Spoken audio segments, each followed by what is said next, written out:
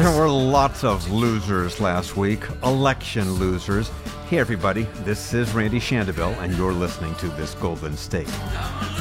Hillary Clinton, a loser of course. The Clinton Foundation, Clinton Aides, her political consultants, political pundits, pollsters, President Obama, his legacy, the DNC, and, let's not forget, people in my profession, journalists. Right now, a historic moment. We can now project the winner of the presidential race. CNN projects Donald Trump wins the presidency. The mainstream media misread the biggest political story, certainly in decades.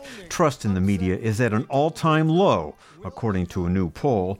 But then trust in polls has taken a hit too, because pollsters also missed the story. And then there's this. Terrible. Horrible. Unbelievable. Illegitimate. Disgusting. Scum. The next president of the United States not only trashes the media, he's at times barred media organizations he doesn't like from covering him, has threatened to file lawsuits against media organizations for, quote, false stories, and even changed laws so that he can sue them even more. I'm going to open up our libel laws so when they write purposely negative and horrible and false articles, we can sue them and win lots of money.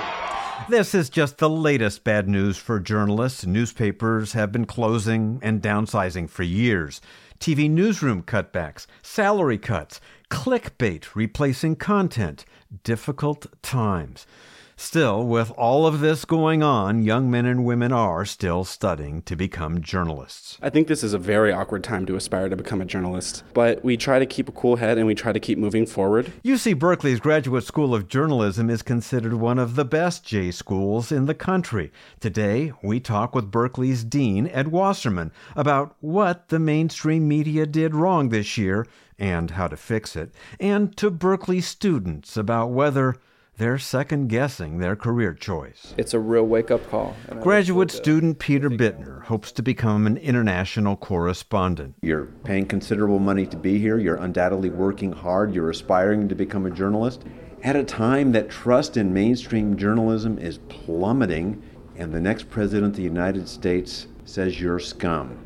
Right, so it's scary times. We're being vilified and demonized, and the industry is really in shambles in terms Kyle of... Ludowitz is studying to become a photojournalist. I was in downtown Oakland photographing anarchists who were looting the area. He says he was taking pictures of the anti-Trump demonstrations in Oakland the night after the election when 4 looters kicked him to the ground, hit him, and stole his cameras. So last night you're beat up by anarchists.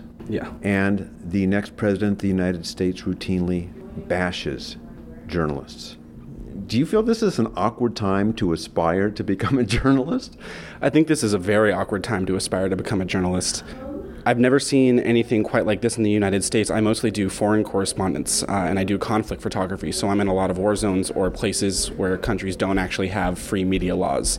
And it always gives me a great respect for my country, for the U.S., saying like, oh, well, I can come back and like look at these freedoms that we have, and actually seeing this lashback now is very scary.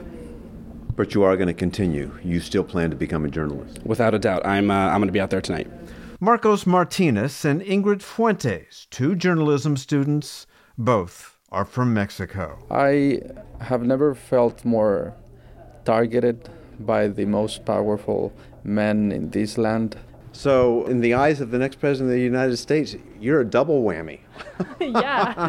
As Mexican and as a journalist, I am double scum, I guess, to his eyes. But I have never felt more relevant as a journalist as I feel now. There are so many voices of immigrants, illegal immigrants, that will need journalists to hear them and make them visible to the world and to the rest of the United States. So I feel very proud to be a Mexican journalist in the United States at this moment. Are you more concerned as a Mexican or as a journalist? I think both. I'm worried from both fronts, as a Mexican and as a journalist. I just feel less secure. So, what will the future be like for journalists in President Trump's America? And what mistakes did the mainstream media make covering his rise to power? Here's the dean of UC Berkeley's Graduate School of Journalism, Ed Wasserman. I think it's important to remember that trust in the media has been declining for quite a while. Just as media penetration and newspaper subscriptions and evidence of revenue support from the public has been dropping for quite a while. Wasserman says shrinking newsrooms has led to spottier coverage, and spottier, sometimes inaccurate coverage just accelerates the downward spiral of public trust in journalists. The regional newspapers, they have clearly fallen way, way short of what their historical kind of civic obligations were because they have no more resources.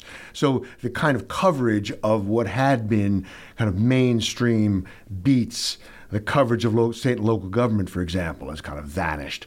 The amount of news in once prosperous regional newspapers has declined precipitously. So what you find that people say, well, the news, if they're mistrusting the media, they're mistrusting the media to some degree for not doing their job, their historical job. And I think that's a good reason to be unhappy with the media. Let me read you a few quotes. Most of these you're probably familiar with. Horrible, disgusting, dishonest, scum.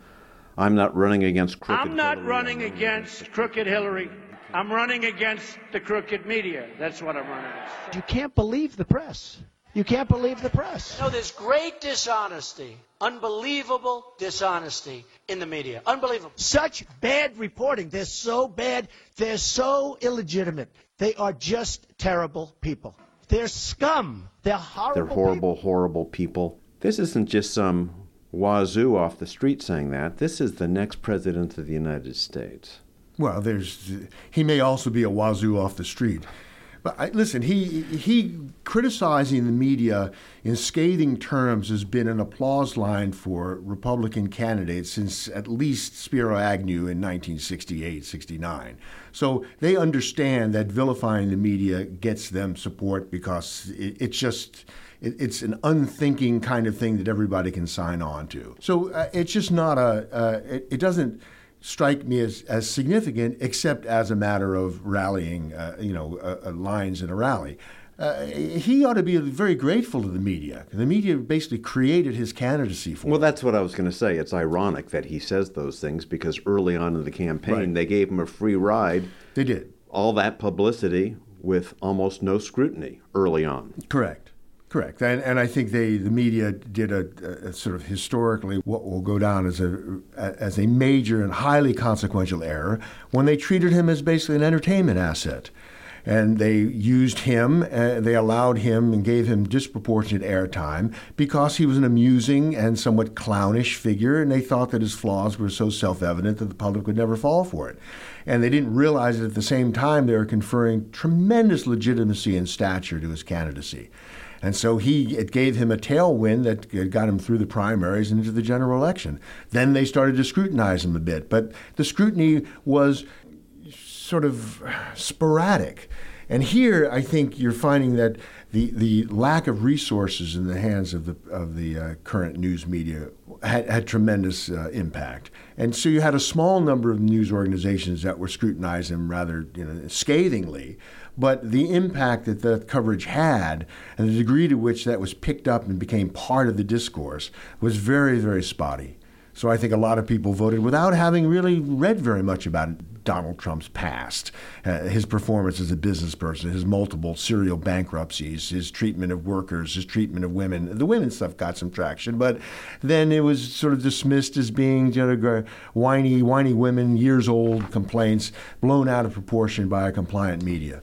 So it seems that the New York Times, other major organizations, almost tried to make up for lost time. We allowed this to happen. Certainly the cable news networks made money off the free ride that they gave them. And then the perception out there is that they started ganging up on them, as if to make up for lost time. I think that's fair. We're guilty. We got to clean up our act. Yeah, they were spiking the punch, served to the alcoholic, and then they turned around and started ridiculing the drunk. And it was incoherent, and it was very strange, and it was seen as suddenly the media almost uniformly were taking on a political agenda under the name of truthfulness, under the name of fact checking. So they began to be extremely vigilant about Trump and about criticizing things he was saying that were either inconsistent with things he had said before or incompatible with the truth. But by being more skeptical of Trump, there was a cost involved in terms of Clinton, because they felt they had to atone for this kind of scrutiny of Trump by doing commensurate scrutiny of Clinton. And in the view, certainly in the view of a lot of people, they elevated sins of Clinton's to, it gave them a disproportionate weight in the mind of the public, particularly the emails. I mean, what struck me about the email affair is that nobody ever really suggested very convincingly what she might have been trying to conceal. But the media continued to give a tremendous amount of attention to this, the private email server, without ever telling us why that should really matter. Well, it was a character flaw that fed into the whole notion of her making unwise decisions and undue paranoia and secretiveness and evasiveness, the way she handled it at first. And this election became more an election about character than it did issues. Right. I'm just saying that the media had a problem when they they had Hillary Clinton, who heaven knows had been subject to plenty of scrutiny over the last 20 years. And she'd been investigated many, many times. But in order to justify the discovery that Donald Trump maybe has a past that needs to be illuminated and brought before the public, and a lot of it containing things that don't reflect very favorably on him, in order to justify doing that, they had to go ahead and revisit these things on Hillary. So kind of that whole notion of false equivalencies in journalism. I think so. I mean, Hillary had been investigated quite a lot, over the years, going back to Whitewater, which they expended a huge amount of time on. So I hear what you're saying, but there is this notion out there, certainly amongst conservatives, amongst Republicans, that the media displayed incredible anti-Republican, anti-Trump bias this election cycle. Do you buy into that? Well, yeah, I do.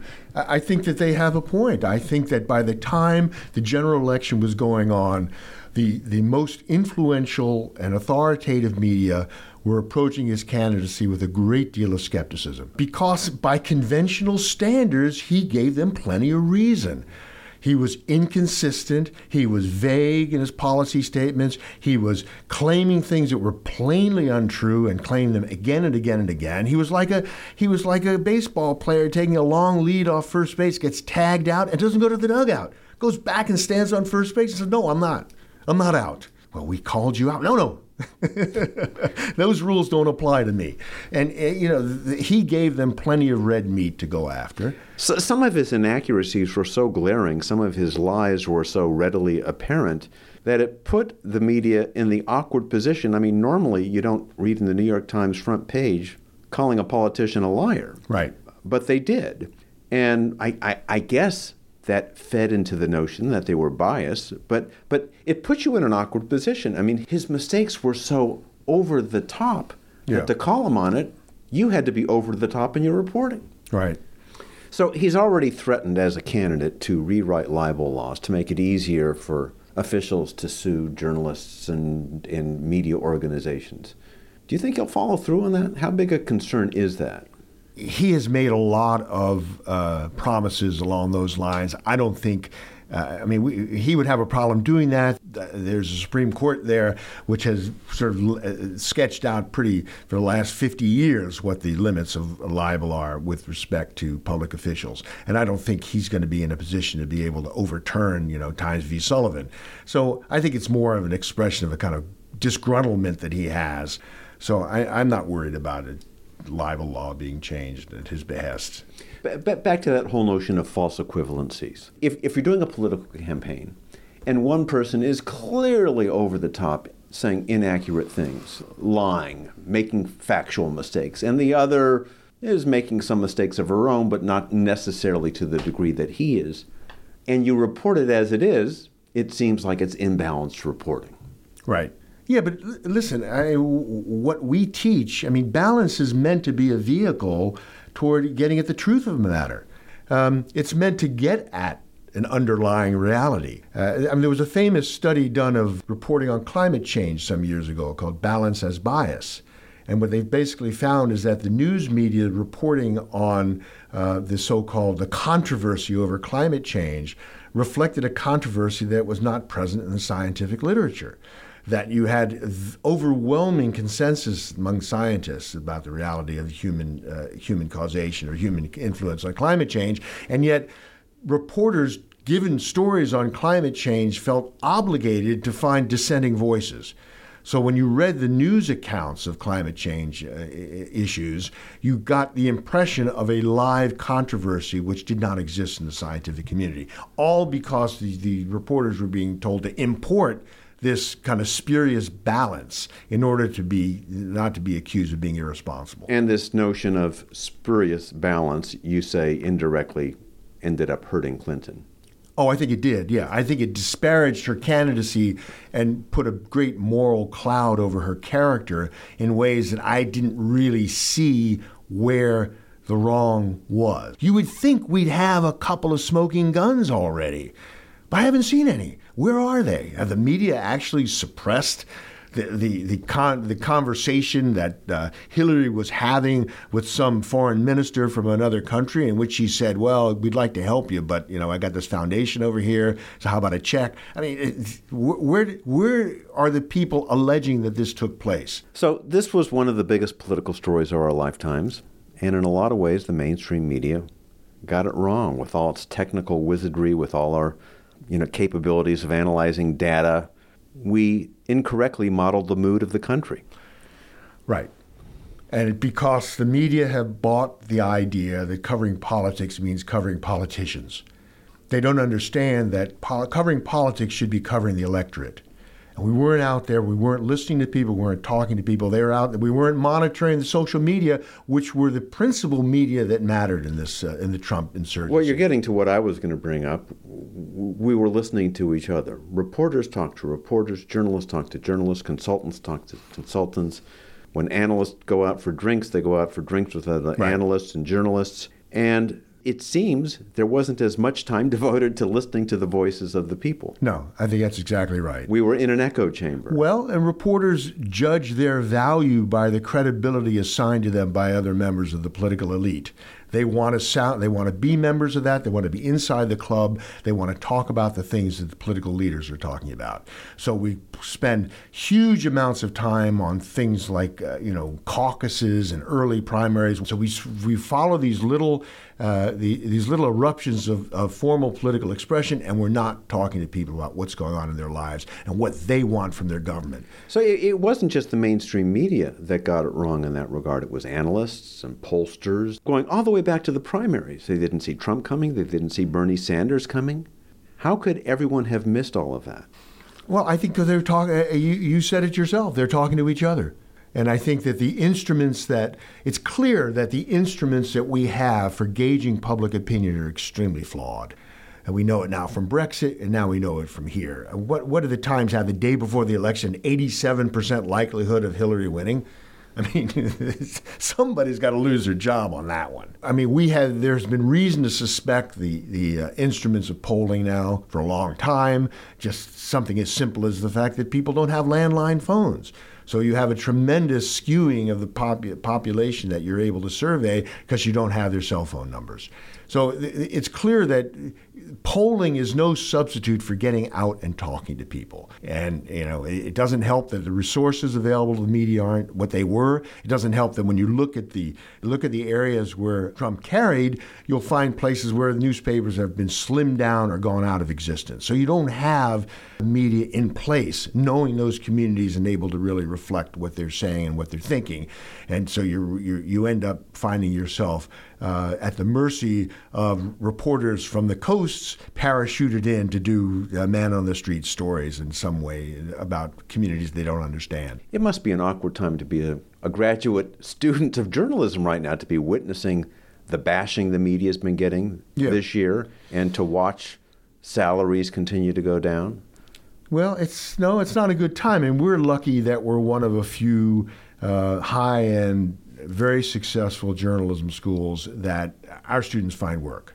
because there's still enough of a news industry out there that they can either, whether they're doing freelance work or independent documentary production or working as salaried, wage earners in news organizations, they can find work. But you're right. I mean, there's a real scarcity of the kind of jobs sprinkled around the country to give us the kind of breadth of coverage so that things like the Trump insurgency don't come as a surprise. We had an all-school meeting yesterday talking about this because the students were, obviously concerned about the election, particularly the students of color, women. They saw the Trump success as legitimating a kind of muted bigotry that was going to end up harming them, and they felt a degree of vulnerability, just personal vulnerability, because of this, what seemed to be the arrival in power of a worldview and a set of prejudices that were going to hurt them. So that was part of the discussion. But I think the other part of the discussion that has real consequence for the way we imagine ourselves as journalists had to do with the implicit elitism of our own worldview. The media should not, the biggest crime or the biggest sort of criticism, the most important criticism I could make of the media with respect to Trump is that they were surprised by the outcome. If they were surprised by the outcome, that means they're not doing their job. And their job is to cover the country. The people who nourish the Trump insurgency are people who are not in the news. They're not covered by the news. They're not being listened to in the news. And so I think the lesson, if you're asking what the lesson is from this affair, is that the media, if they're surprised by this outcome, it means that they're just not paying attention. Do you mind me asking, do you have kids? I do. I don't know if they are journalists, but would you advise them to become journalists at this point in time?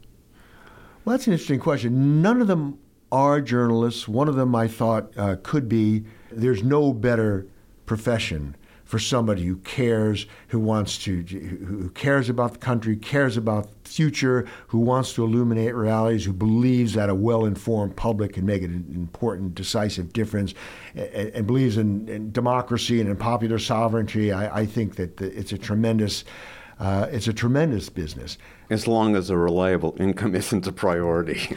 Well, you find ways to make that work, and people do, and people always have. Who ever made money, as a reporter?